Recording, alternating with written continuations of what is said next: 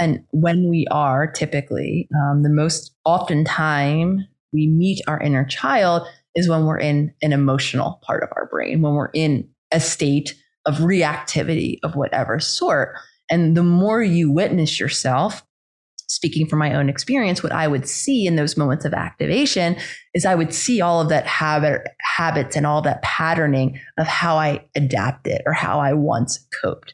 I would see evidence of doing one of two things, dissociating and acting like didn't really bother me until I got to the place where perhaps I dissociated and I accumulated so much bother that my inner child every now and again would explode. I wouldn't dissociate at all. I wouldn't just walk away or detach from the person. I actually would erupt, kicking and screaming and yelling. So anytime we have, a big feeling, that's a really great time to become aware that there might be a deeper scenario, a deeper narrative, a deeper wound that is being touched. Welcome to Better with Dr. Stephanie. I am your host, Dr. Stephanie Estima. This show is for women just like you with a deep desire for learning, self-actualization, and becoming more of who you already are. Every week, we are going to deconstruct how to build better bodies, better minds, better relationships, better sex, and better families. I'll be giving you access to world-class thought leaders to help give you the tools to answer this question. What are the simplest things that you can do today to get better tomorrow? I am part geek, part magic, and want to share the juiciest questions, topics, and often taboo conversations that I think I've always wanted to be a part of and I wanted to be having. So let's get better together. Betties, welcome back to the Better Podcast. I am your host, Dr. Stephanie Estima. This week, I am thrilled to bring you my second interview and conversation with Dr. Nicole LePera, otherwise known as the Holistic Psychologist on Instagram. Now, we had Dr. LePera on the show earlier in 2020. I will put the link out in the show notes for you to have a listen to that conversation. Very robust and juicy. And this time we have her back to discuss her new book, How to Do the Work. Now, before I share all of the juicy things that we talked about, I wanted to share 3 ways that I can help you get better. And these are beyond the podcast. So obviously, I want you to be a fan of the Better community, a Betty, but there's a couple of different ways that we can work together. So when you're ready, you can follow me on Instagram. And I often will put daily helpful tips and factoids and juicy bits of information, or you can watch my stories to see some behind the scenes footage from podcast interviews and from my daily routines, what I'm working on, skincare, that kind of stuff. And my Instagram handle is at Dr. first name, last name. So Dr. Stephanie Estima. Excited to connect with you there. Second, you can get a copy of my new international best-selling book, The Betty Body, A Geeky Goddess's Guide. That's you, a geeky goddess. A Geeky Goddess's Guide to Intuitive Eating, Balanced Hormones, and Transformative Sex.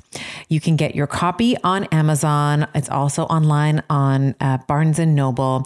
And then I want you to head over to bettybodybook.com, and you can download over $500 in gifts as my way of thanking you for being a Betty to investing in yourself. And the third way that I can help you get better beyond the podcast is if you are looking for a group of supportive women who want to see you grow and succeed and keep you accountable to your transformation, then I'd love to invite you to join the hundreds of already amazing Betties in our Hello Betty Club. And every week we get together on Zoom. There's different programming. We have thought leaders. We have sisterhood community nights. We have teacher trainings. I'm training in there. There's Ask Me Anythings. So we are always making sure that you have the support that you need. So because you're a fan of the show, I'm going to do something super special for you. So if you want to find out the details for hellobetty.club, you just head over to hellobetty.club/VIP. And you can find out all about the juicy bits of the club there. All right. So on to the show. So as I mentioned, Dr. Nicole LePera, we talked about a lot of the individual chapters in her book. So we started off in the earlier chapters and why she noticed very early in her practice that she would see people that knew the things that they needed to do, but they could not do the things that they needed to do. So they knew the do, they couldn't do the do. So we talked about why, in her opinion, she thought that was such a pervasive problem. We talked about the conscious self, her definition of consciousness, obviously separate from just like being awake and blinking and breathing and having a postural tone and all of that. We spoke about what it takes to become aware, expanding the definition of childhood trauma and some of the archetypes of childhood trauma. So she talks a lot about this in the book. There are many different archetypes of childhood trauma and how this wounded child. So if we develop this wounded child, if we learn from, let's say, a parent who cannot model boundaries, how does that play? How do we show up? How do we internalize that? And how does this play out in terms of conflict with others? We talked about maladaptive coping strategies and how we can experience things like disassociation, how that plays out again in adulthood. And we talked about the trauma body. And in her book, and we talked about this on our last conversation as well, Nicole talks about this idea that most of her clients who came in for emotional issues, psychological issues, also had physical representations and maladaptations in their body.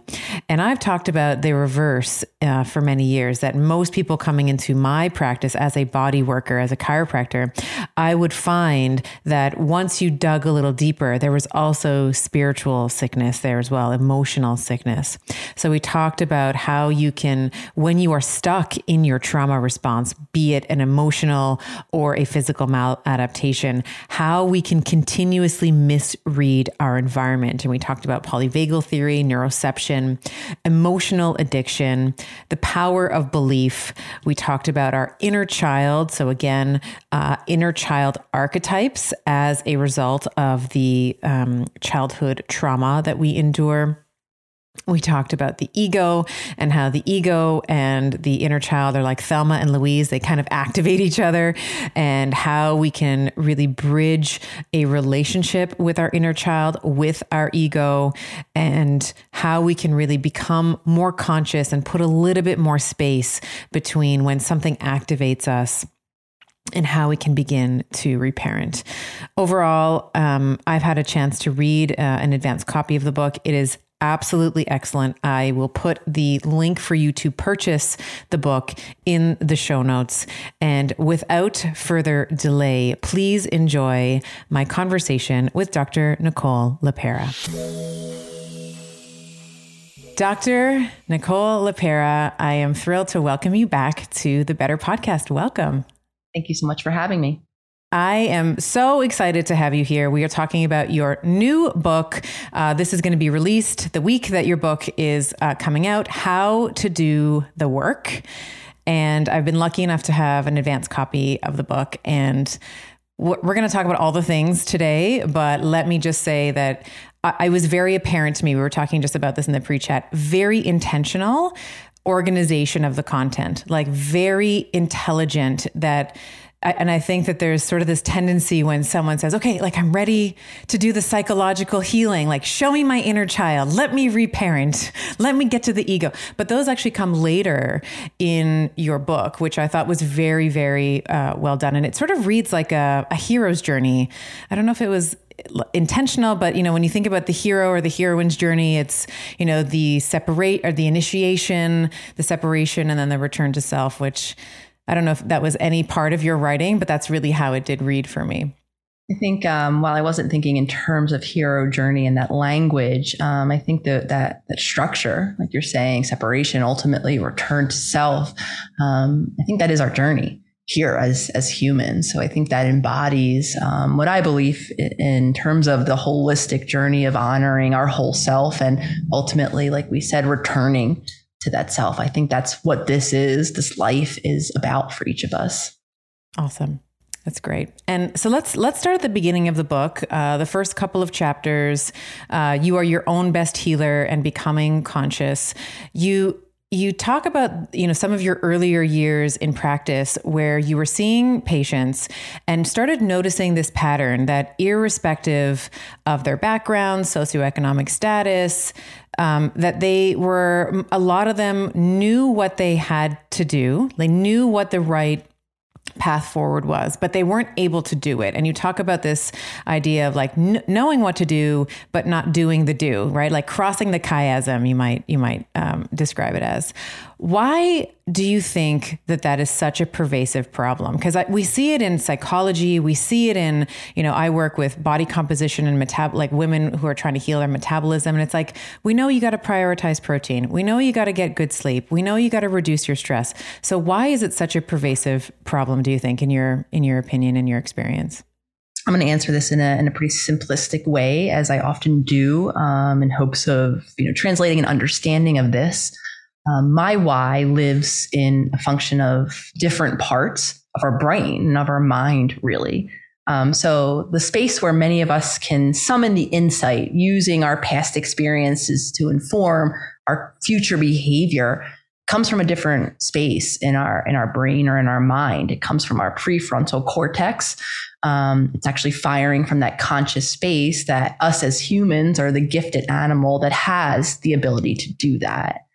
So week after week, just translating this to my past practice, when I would see clients, that is typically the space in which we were meeting. And we were viewing, the problem at hand, whatever it was that would have brought that particular human into my office, coming up with insight, right? Connecting maybe patterns and experiences, all with the hope of creating change in the future to diminish maybe the psychological symptoms or the impact or the relational issues that person was experiencing as a result. However, the space in which most of us are living our day-to-day outside of that 1 hour a week in my office is typically our subconscious.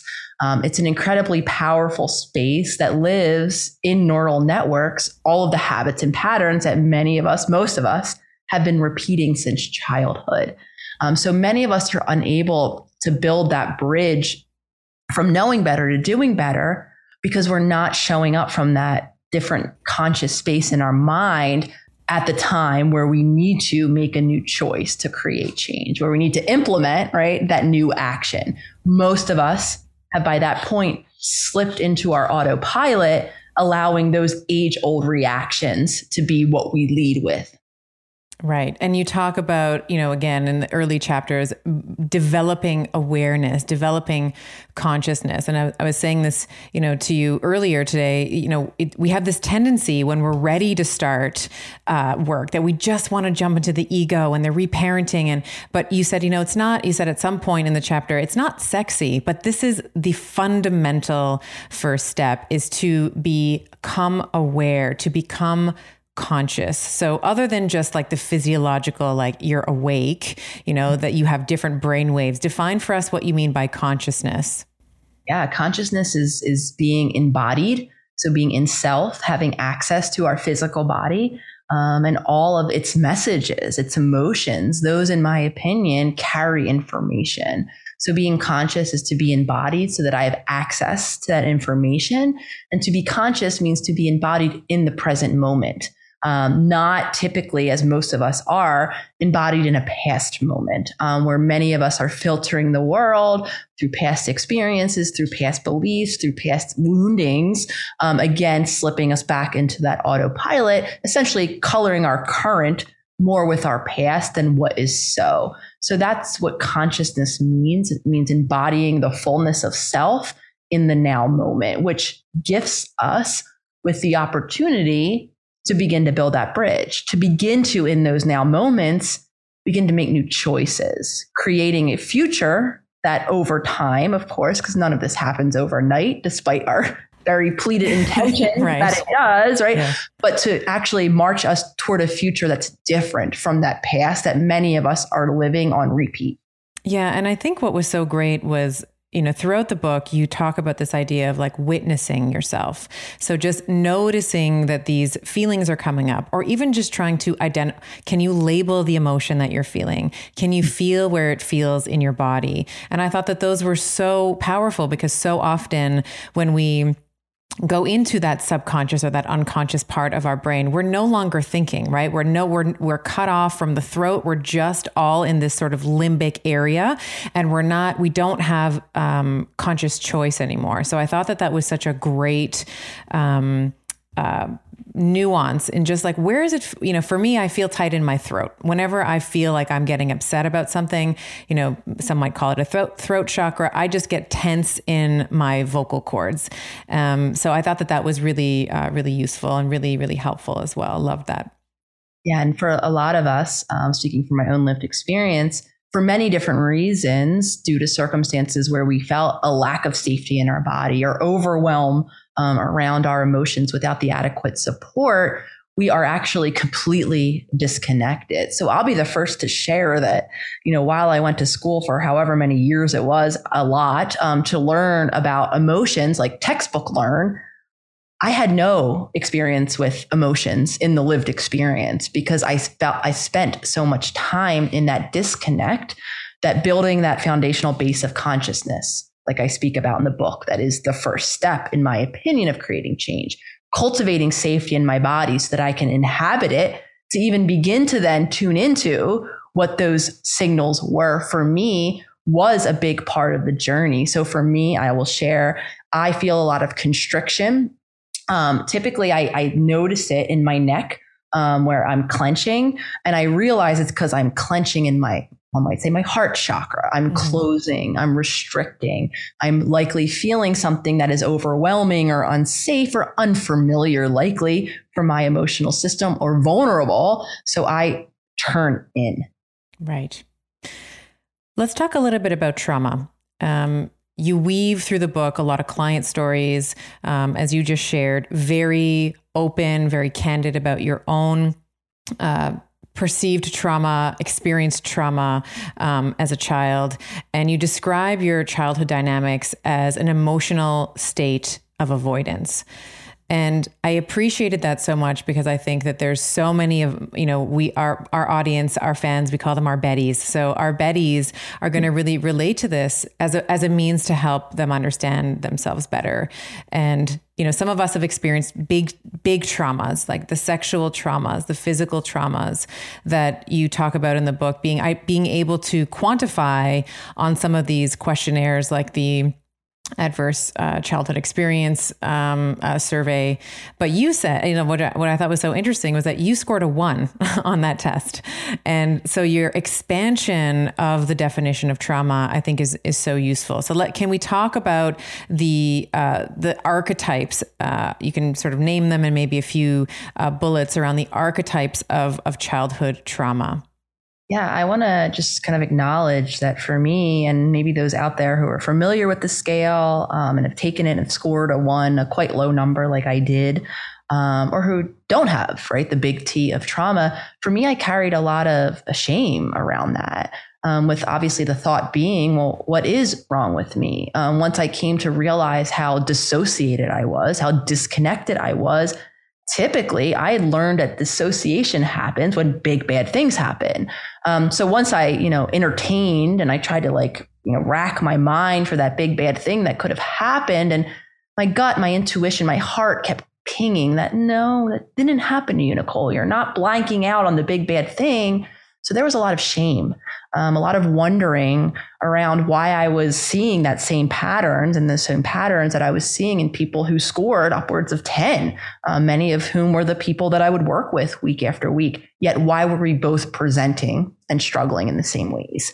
So once I kind of pulled back that veil of shame and really began to dive in and attempt to understand I do now advocate for a much more expanded definition, one that honors, and I think this is an important shift, where a lot of us define trauma based on the event, right? If it meets a certain threshold, we say that was a traumatizing event. I suggest that we put a little more emphasis, not on the event itself, but on the person, right? The perception of the event, the supports, the resources, all of the unique factors that contribute to how overwhelming or how manageable that event felt. And what I've come to understand is that there's many environments, many experiences where we lack that felt support, even in absence of the big bad thing happening, that can result in that same presentation or those same coping mechanisms, the same adaptations that people that experience the big T trauma has. So I simplify it.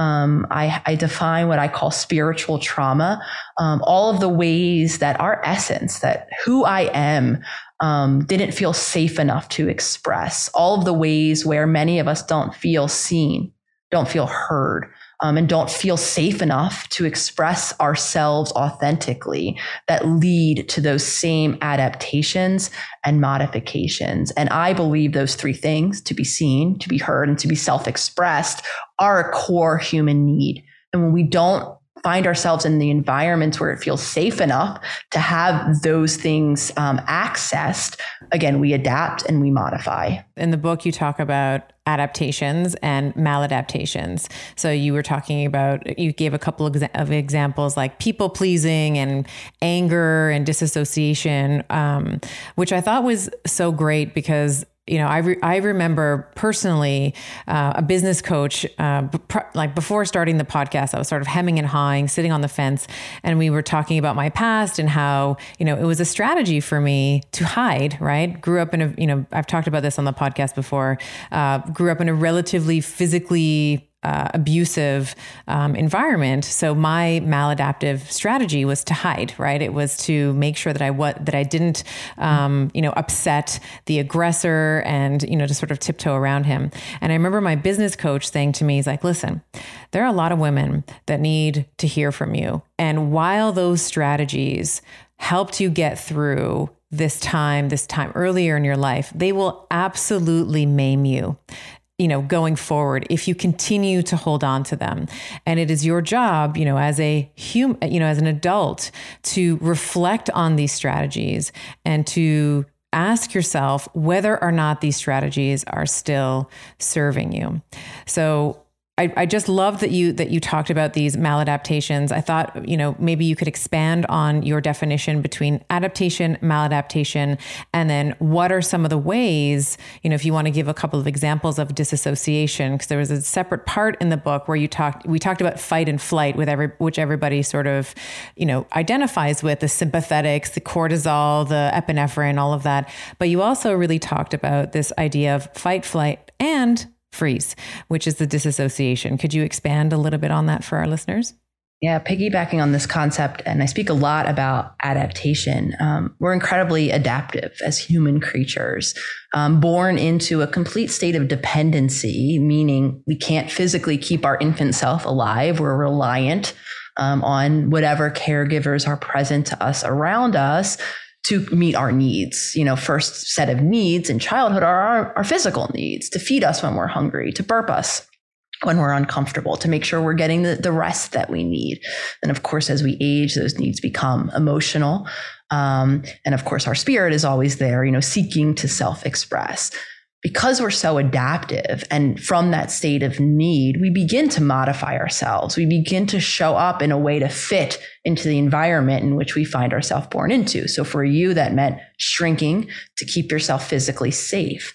For me, I took on an archetype that I talk a little bit about in the inner child chapter of the book, of overachieving, meaning I learned very quickly this parts of myself that felt safe to show, typically around achievement, athletic or academic, and the rest of myself didn't feel safe to express in my environment, namely because there was a lot going on. It didn't feel like there was space to receive me and my feelings in that moment when there was very real fires to put out.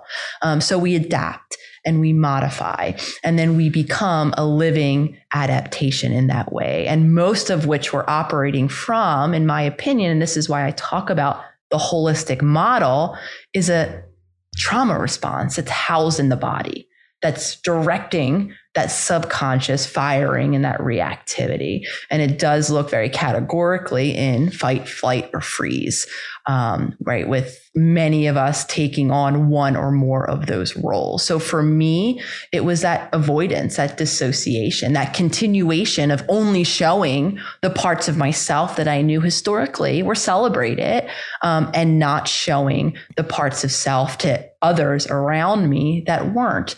Of course, this then solidifies a belief that those other parts aren't worthy, right? Aren't acceptable, and aren't warranted and welcome in my relationship. So for those of us becoming witness to how are we showing up in our self, in our bodies, and in our relationships, many of us begin to see those very evolutionarily driven patterns aimed at creating safety. And I think that's a really important aspect to honor, because a lot of us carry shame with these habits and patterns that might have accumulated many, consequences that don't serve us.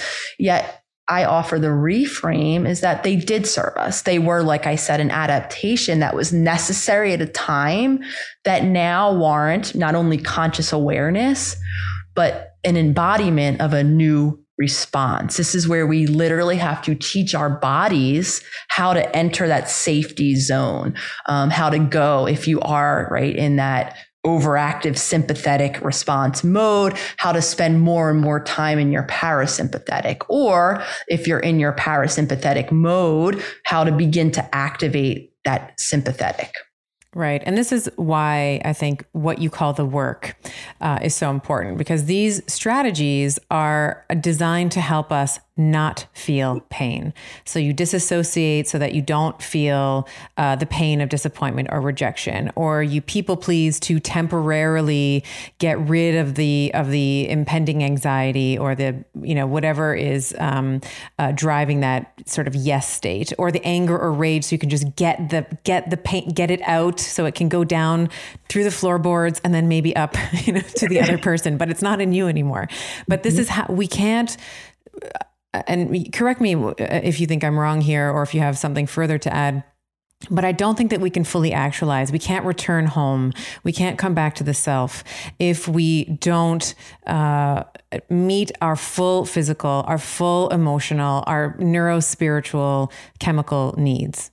I could not agree more. And I don't believe that we can then show up in full service of others and of those around us and of the collective, which I believe is our journey here.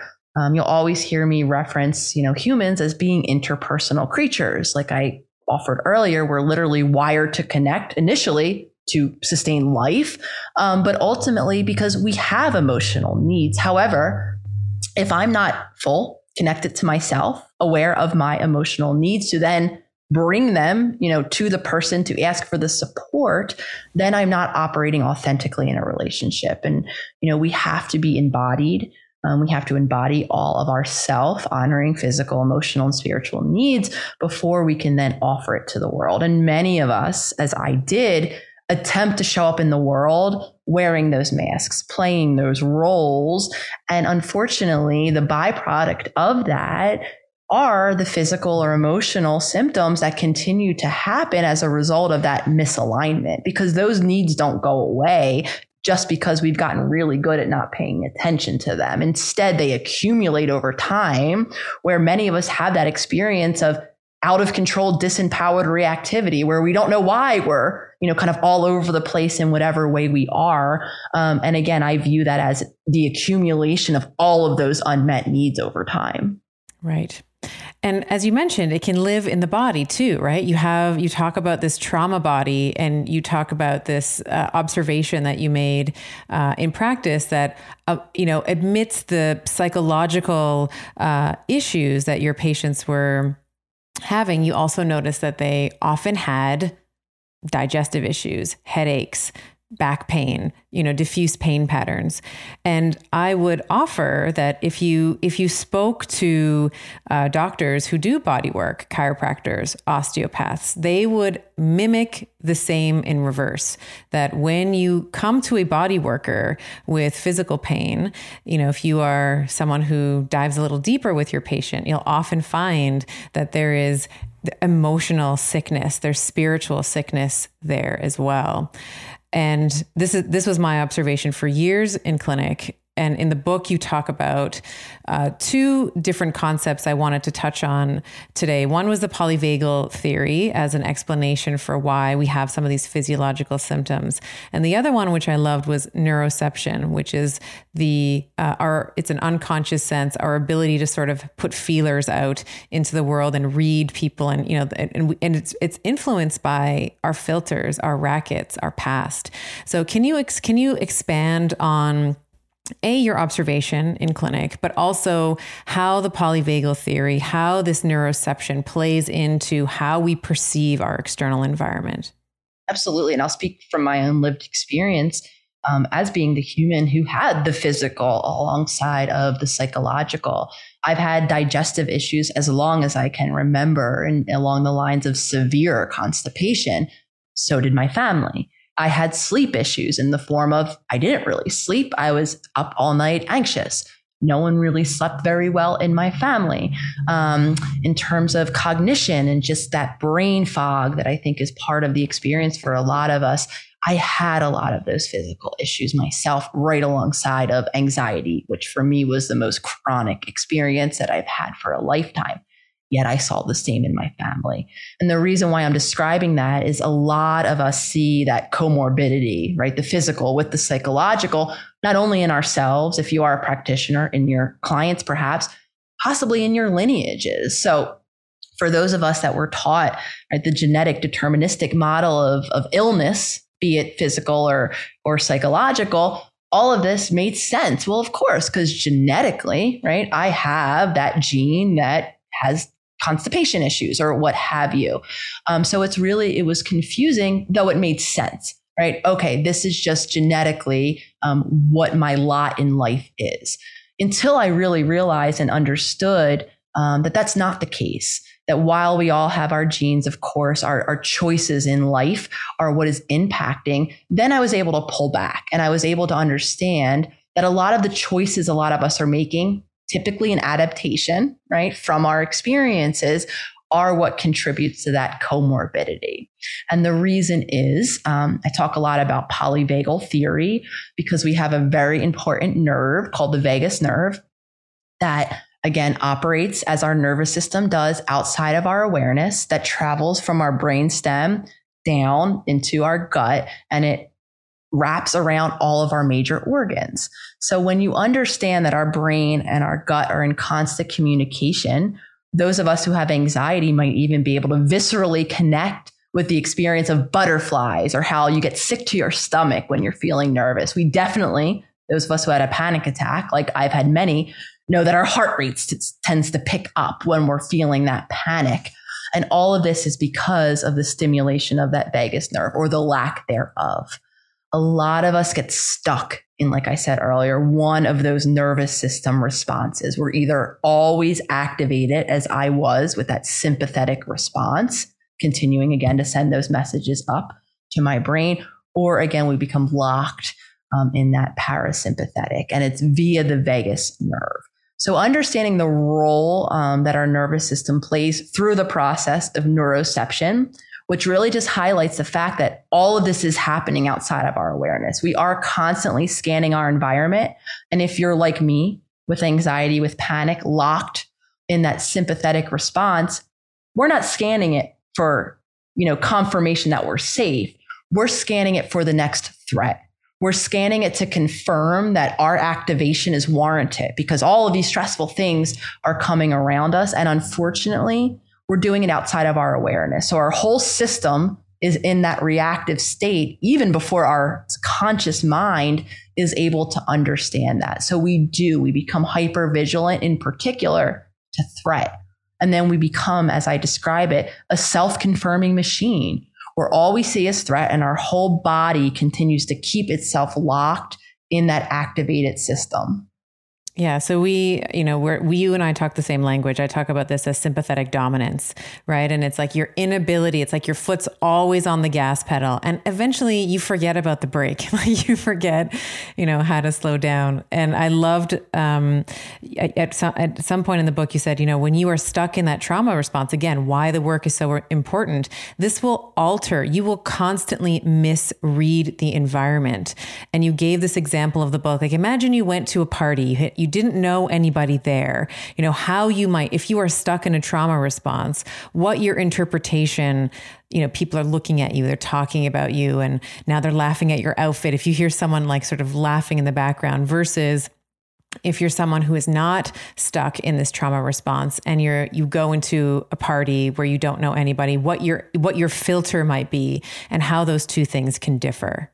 Yeah. And then complicating it further, we have to honor that our nervous system is sending out signals to the environment around us. So when we're in that activated state, those we're sharing space with feel it on some very unconscious level themselves. So again, before we know it, whole systems, whole communities can fall into that same state of activation because we all are interconnected energetically.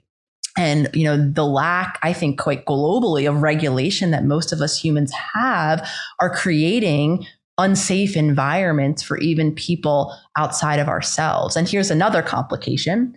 Not only do we forget, like you said, about that break, if we attempt to apply the break to create maybe a peaceful moment, amidst the stress, to most of us who have spent most of our time in that activated sympathetic response, that feels unfamiliar. And again, to our subconscious, that which is unfamiliar could possibly be unsafe. So in my book and in my work, I talk about emotional addiction, where we're incredibly illogical, where I could be screaming from the rafters how much I want peace, yet my familiarly overactivated system in a moment of peace where there isn't a threat around the corner because maybe I'm by myself becomes so uncomfortable in that state because it's unfamiliar that before I knew it, I've activated myself into a frenzy, either energetically or maybe I pick up my phone and I attempt to address that text that I didn't like the wording of. And now I've actually entered a conflict and a stressor in my relationship. So we're really driven. I use the word familiar and I talk about evolution a lot because like I said, a lot of times we're operating on all of these unconscious processes within these familiar neural networks that we're used to. And anytime we try to step out of it to create change, which is necessary to create change, we get all of these signals to go back into our zone of comfort. And I think it's counterintuitive, right? If you say to someone, do you think you're addicted to stress, or do you think you're addicted to those neurochemicals that cause, that recreate that trauma, that you experienced as a child? Most men would say, are you crazy? Of course not. I don't want to relive that again. But then you look at the patterns and they're like, I love this part of the book because you talked about, he gave an example of a woman like, oh God, I got to travel now. I got to go to work. And then she complains about the boss. Then she comes home and then she's like, okay, well, I'll just put on some like crime scene investigation show or whatever, forensics, whatever. And she has wine and then she's getting the suspense and that like those crazy, it's like the chemicals are right there. And I would offer too, for the women that are resisting this, and I see this a lot in my practice, it's the women who feel like every workout has to be like death. It's like you have to die every time you work out. Like your heart rate's at 190 and you have to crawl off the bike or whatever it is, because that's the only way that they feel like they're alive, right? Mm-hmm. A gentle walk or a hike is like, that's just a waste of time. Why would I ever do that, right? And there are a lot of us that do push ourselves, our body, our emotional systems into that more extreme to elicit a feeling of some kind. And again, I think it is because, it becomes our familiar. A lot of this isn't logical in any stretch of the imagination, though it's important to understand what's driving it.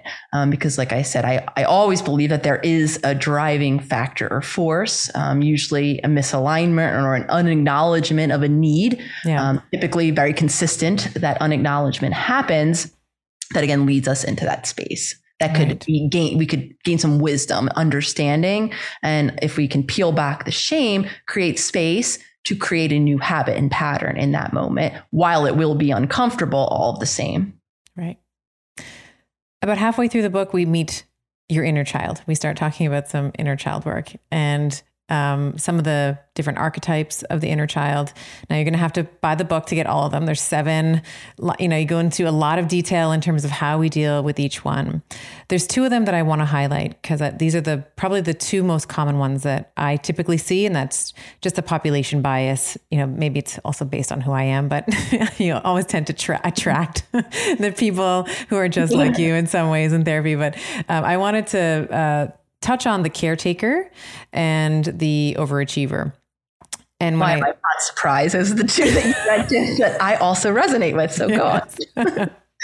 And I when I read them, I was like, it's kind of like they're almost on the same spectrum, just at opposite ends, right? You have a martyr, who may be, the caretaker who like gives herself up to serve her children or to, whomever.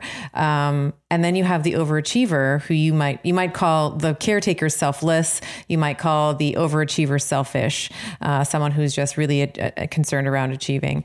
I wanted to, have you comment on both of them? Do you feel like they're on the same scale, sort of different ends, like different sides of the same continuum?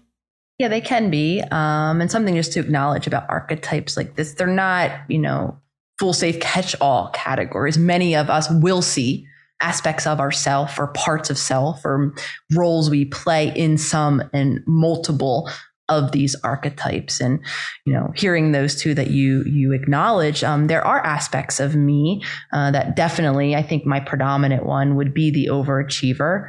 Again, like I shared, learning how to define aspects of myself based on achievement. A lot of overachievers spend a lot of time in doing mode as opposed to being mode.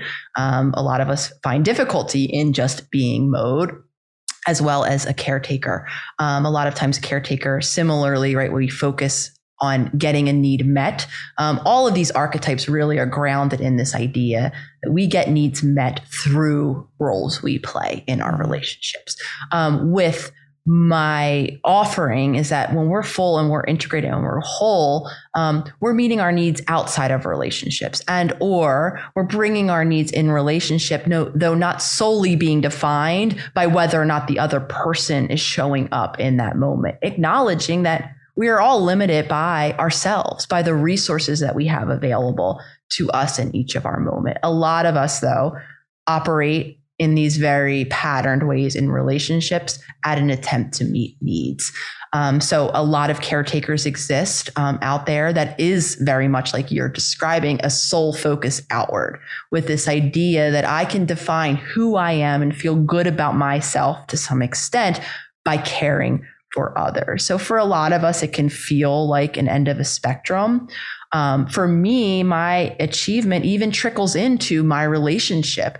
I like to show up in service of meeting someone else's need in my relationship because that feels like an achievement. It feels like I've done good if I don't upset you or if I support you in the way that you need in a moment. And of course, I consider myself a compassionate human being who would like to show up in service and support of others, though I have to do so by honoring my own needs, by acknowledging the moments where I can't, where I don't have the resources available to me or where the relationship I'm showing up for isn't safe for me in some way. So all of these archetypes are patterned ways of being that as we become conscious and witness ourselves, you might see aspects of one or multiple. The important part here is becoming aware identifying possibly the need that we're attempting to meet by any or all of these behaviors. And then, of course, in the areas where it feels safe, to begin to expand, offering ourselves new choices and new opportunities for how to acknowledge our needs and to have them met in a more full way. Yeah, that's great. And I saw myself in a lot of the archetypes, the caretaker, the overachiever, the underachiever too, which I was like, oh yeah, that was why I didn't start the pot, why I kind of sat on it. I didn't want to be seen. I was scared of being attacked. I was scared of, but then also the overachiever, like must get good grades, must know all the, like, and even in prep for the podcast would like be like, I am going to be the best interview this person has ever had. Like, so they kind of all are enmeshed with each other.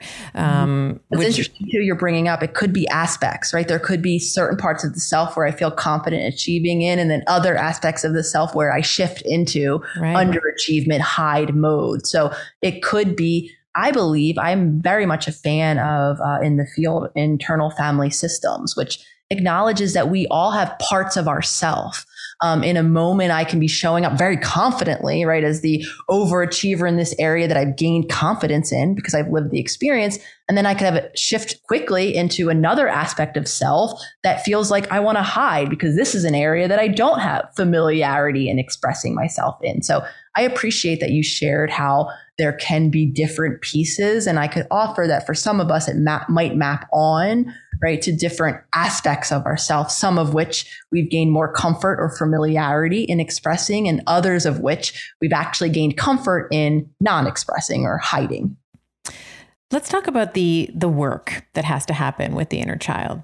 One of the things I thought was a really important nuance that you said was doing the inner child work doesn't rid you of the inner child. Like it's Thelma and Louise, like you guys are together, like, you're not going to just like cut her off and throw her out of the, she's kind of with you for the long haul, or he, or it, however you identify your inner child. And you said that, through the book, it's this awareness and this consciousness of the inner child that matters. Like when she's driving the bus, right? Like when she's taken, and I say she, because that's my inner child is a she. So, whatever pronoun you'd like to use there, but when she's the one that's making the decisions. And that's why I love that you started in the book with the conscious awareness. Like what is happening for you? What part of your brain are you thinking from right now? And when we are typically, the most often time we meet our inner child is when we're in an emotional part of our brain, when we're in a state of reactivity of whatever sort. And the more you witness yourself, speaking from my own experience, what I would see in those moments of activation is I would see all of that habits and all that patterning of how I adapted or how I once coped.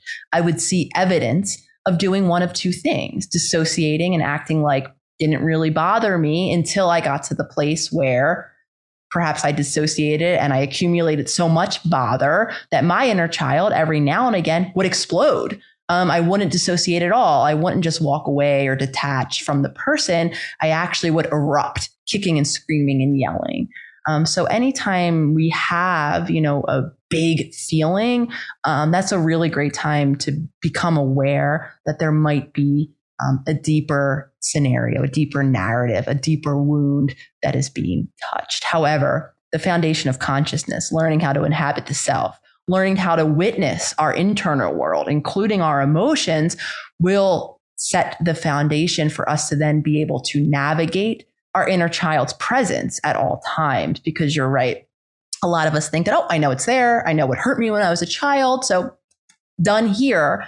However, like I said, our inner child lives in the neural networks in our brain that are firing outside of our awareness, always looking for threat, usually causing that point of that reactivity that a lot of us carry shame around. I can tell you, speak from my lived experience, it doesn't feel good when I've yelled and screamed something I don't mean because I've erupted from that very wounded place.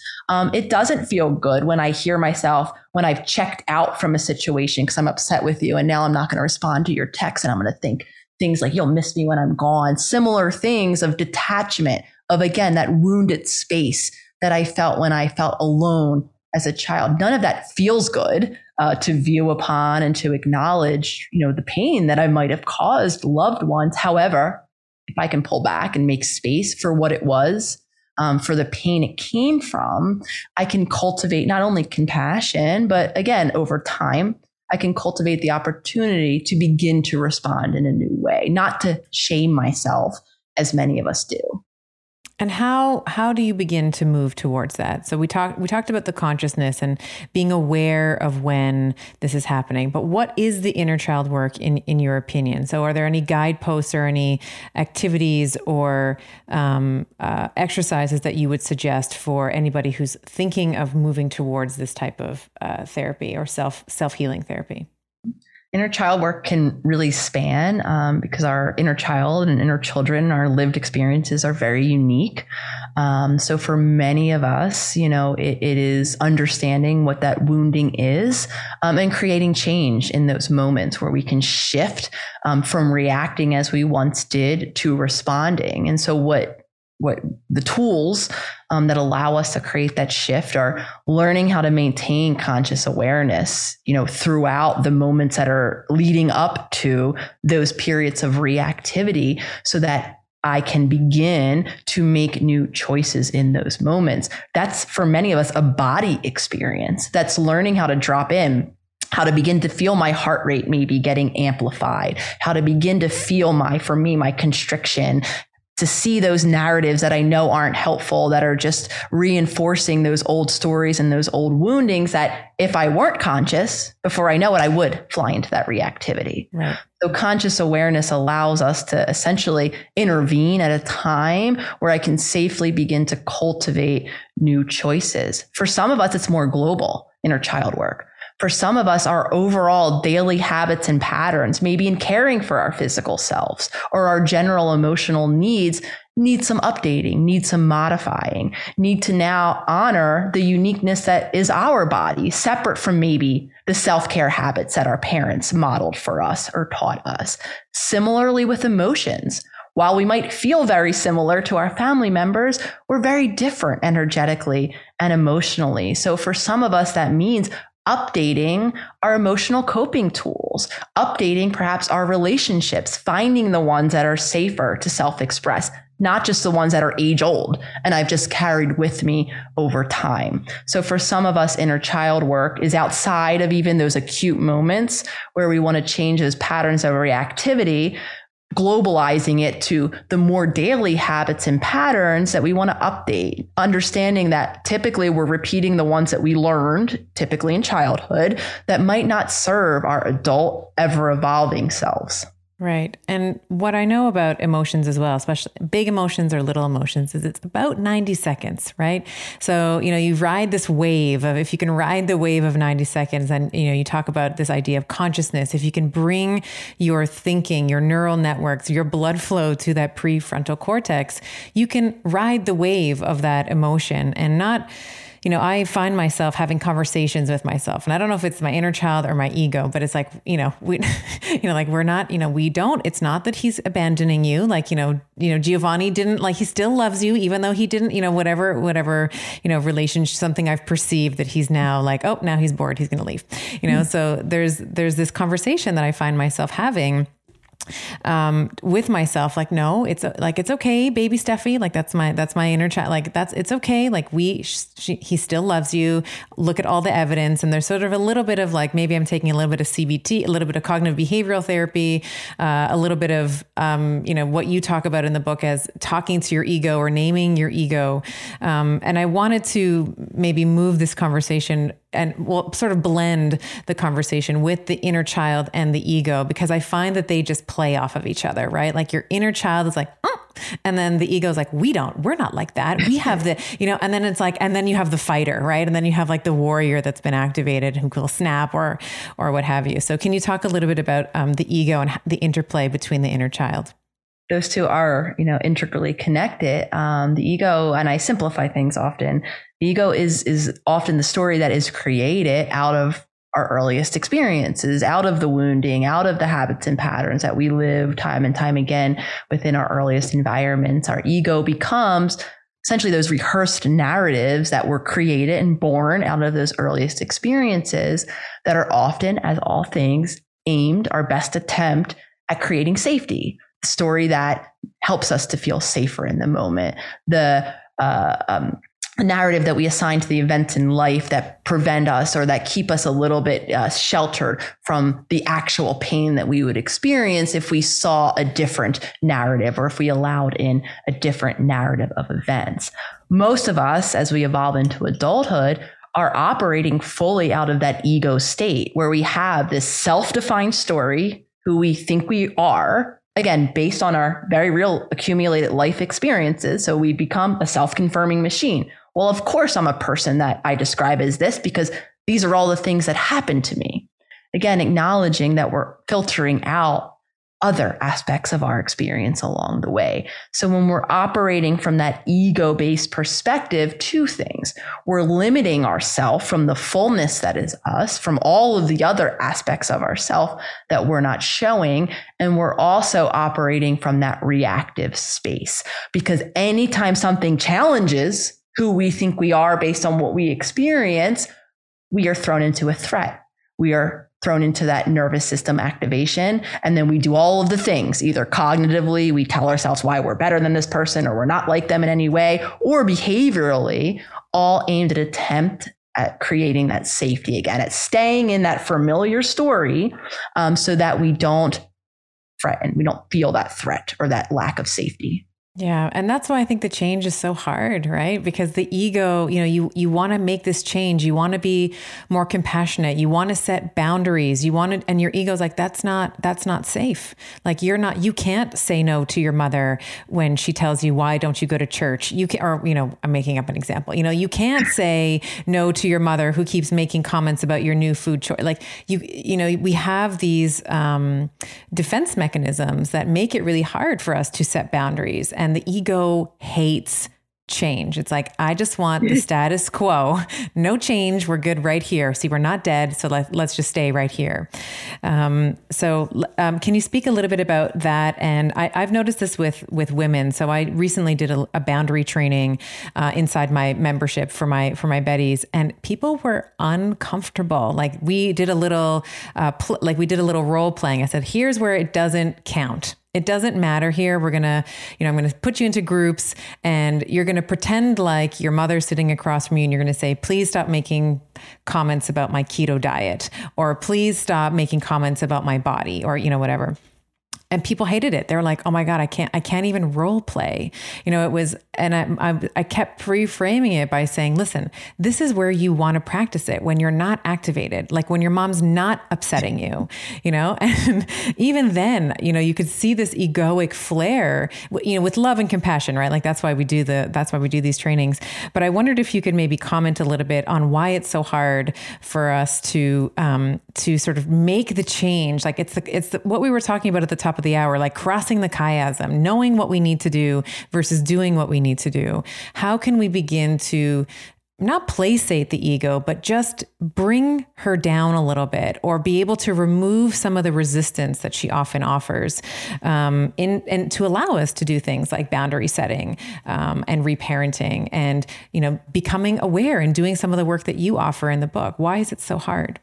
First thing I want to offer just around all things ego is universal acknowledgement that we all have one. Again, it's based in our self-protection and our survival and all of the adaptations that we've been talking about that have created our onion, right? Our way of being or have itself in the world. So anyone out there, and I say this because a lot of us have heard different ideas and definitions of ego, a lot of times with this idea that we need to kill it or, slam it down, slay the dragon, not welcomed, right? And again, I'm to offer that these stories have kept us safe, particularly when we're talking about our relational patterns, how we show up, the fact that, we can't tell mom or to stop commenting about our diet, or we can't tell mom not to come over unannounced, or whatever the issue is. The point of exploration that would be really helpful for us as individuals, because it is a little bit different, is exploring why. What is typically the fear what is the imagined scenario that would happen as a result of you doing whatever it is that you are deeming you can't do, or that's activating that discomfort when you even imagine saying no or not showing up in that way.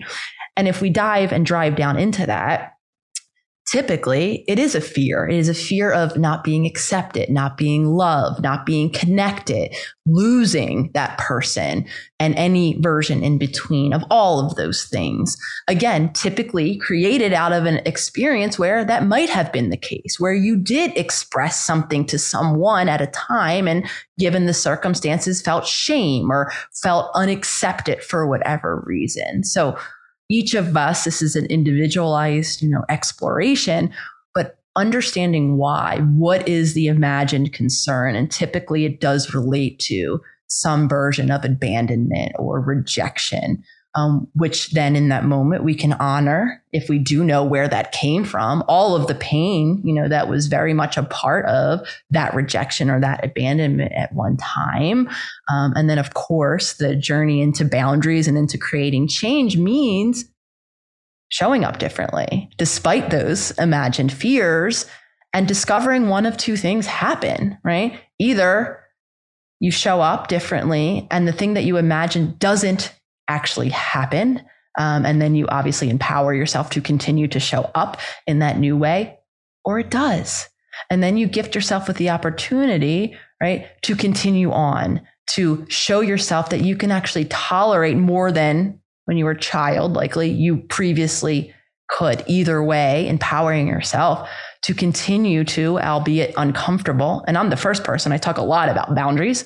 All of my difficulty creating boundaries within my family, in particular within my relationships, acknowledging, however, that limits now, space to express now, creates a relationship that's much more sustainable long term. So us saying yes now to placate someone out of fear that if we don't do that, they'll leave us, over time results in, again, continued unmet needs and typically resentment, upset at another person. And resentment, I know, and any relationship therapist out there probably has studied the idea of contempt, which is a document relationship killer. The more we get upset with someone else for our unmet needs, the more likely we are to cause damage to that relationship. So boundaries are incredibly uncomfortable, though for many of us, they are the limits and the new safety mechanisms that save our relationships over time.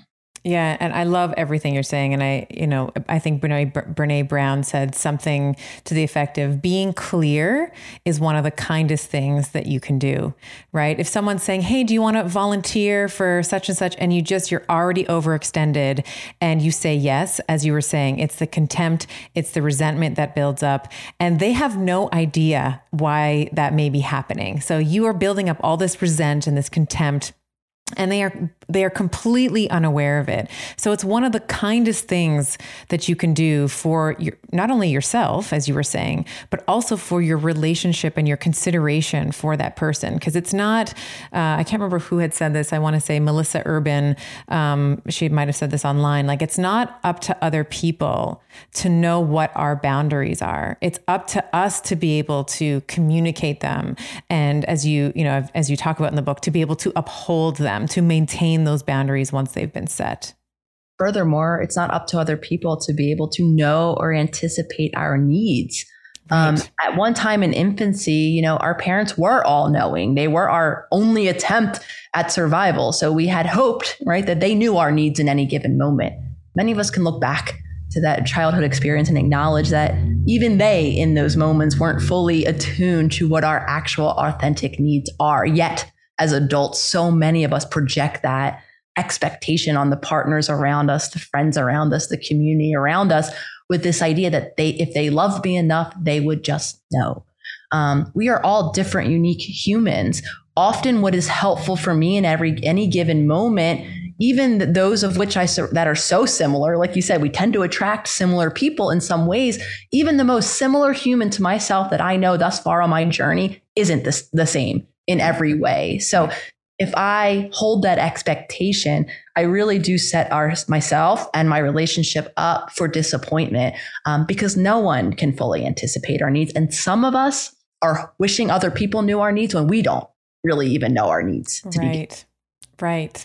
Which is where, again, back to the beginning, why conscious awareness is so important. Because if you don't know why you're reacting or when you're reacting, how can you ever imagine to uphold, to even just create a boundary? If you don't even know yourself, what is the physiology that's happening in your body? Why is this upsetting you? And doing some self-reflection on that. That's beautifully, beautifully said. I think this has been, your book, I have to also say, Giovanni and I both have a copy, and we are going to have our own little relationship book club around this. So we are going to reread it. I read it in preparation for my interview with you today.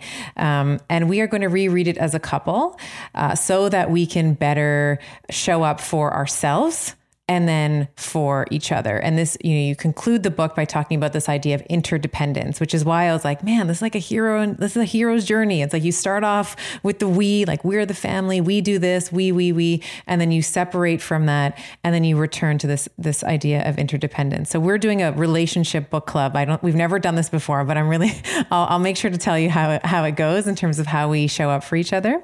But I wanted you to tell our Betties all the places that they can find you. Talk about the book, the podcast, the Self-Healer Circle. Tell them everything. Where can they find you? On Instagram, all the places.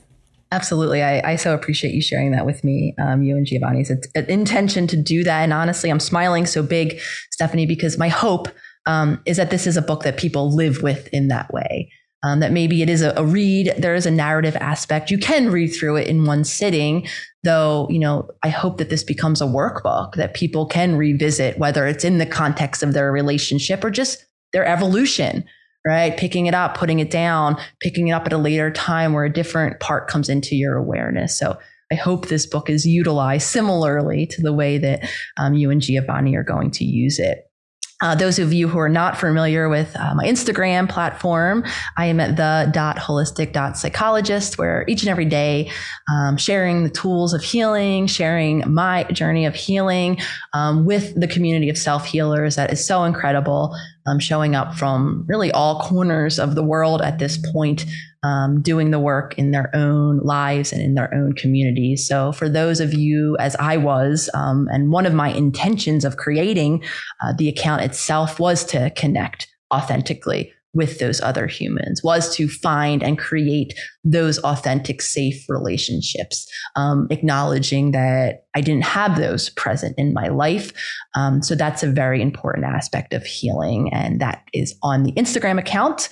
I have a new revamped website that you can get all of the freebies that I'm always giving out, the Future Self Journal, the daily intentional journaling practice that I created to help us create change, as well as those of you who will purchase the book or who don't, because they're free either way. I have a few guided meditations that will live also on the website, and it's yourholisticspsychologist.com that go along with the book and the healing journey. That is also where you can access the wait list for my Self-Healer Circle, my virtual learning community membership, where each and every month we dive a bit deeper, again, as a community into a topic of healing, where myself or I invite experts in from other aspects of the field, other areas of expertise to come in and share their stories and their tools. And it's called the Self-Healer Circle.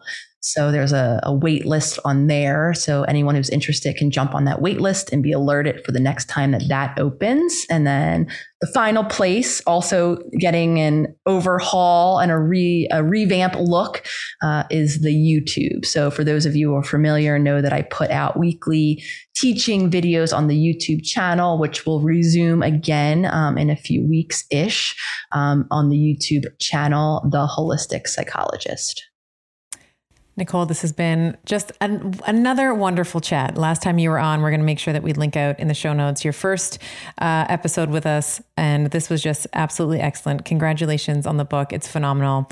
And I wish you all the success in the world this week and always. Of course, Stephanie, as always, I love connecting with you. And I want to just sincerely thank you for continuing to share space with me, as well as your time and energy and all the beautiful work that you're doing in the world. So thank you. Thank you, Doc. All right, Betty. So You might have found that this conversation made you a little tired. And if that's the case, that's actually a really good sign. It means that you're activating some of those belief systems and challenging some of those belief systems that your subconscious mind likes to tell you through your dreams and in your sleep and in your behavior. So just be gentle with yourself. This is a conversation that I would listen to multiple times. Of course, I would do this as I would pick up the book and read the book and listen to this podcast in tandem to really help, because she really does, as you can see, explain some of these concepts very, very well audibly. And as I mentioned in the intro, I would love for you to follow me on the gram and or pick up a copy of my best-selling book, and or even, if you are furthering your Betty journey, to join us in the Hello Betty Club. And I absolutely just want to say that I am so grateful and so thankful for you. This podcast was something I was so nervous to do. And you heard me talk about this with Nicole today. It was like something I avoided as a way of being seen. And you all see me now. There's no hiding from it. And the reviews and the ratings that we get each and every week, I read all of them. I love them. I honor them, and I honor you. So all this to say, absolutely grateful and thankful for every single Betty that listens to this every week. And if you are a Betty who is still listening to this podcast, you are so special to me, because you are the Bettys that I leave the secret Easter eggs for in these podcasts. And I have no idea who it is, but if you ever want to let me know that you have found this little buried treasure, this Easter egg in the podcast, feel free to tag me on Instagram with the hashtag Easter egg. Let's see how many of you can find this. All right. So with that said, have a wonderful week, and we will see you here. Same Betty time, same Betty channel. I hope you enjoyed today's episode. For those of you who want to continue on this week's Geeky Magic Carpet Ride with me, visit bettershow.co/show notes. You'll find research, links, summary notes, musings that I prepared in preparation for the podcast, and I often throw in some of my best practices, bonuses, and links. All the juicy bits are in there for you. And now for the obligatory legal and medical disclaimer. This podcast is for general information only, and the advice recommendations we discuss do not replace medicine, chiropractic, or any other primary healthcare provider's advice, treatment, or care. In the consumption of this podcast, there is no doctor-patient relationship formed, and the use and implementation of the information discussed are at the sole discretion of the listener. The information and opinions shared on this podcast are not intended to be a substitute for primary care, diagnosis, or treatment.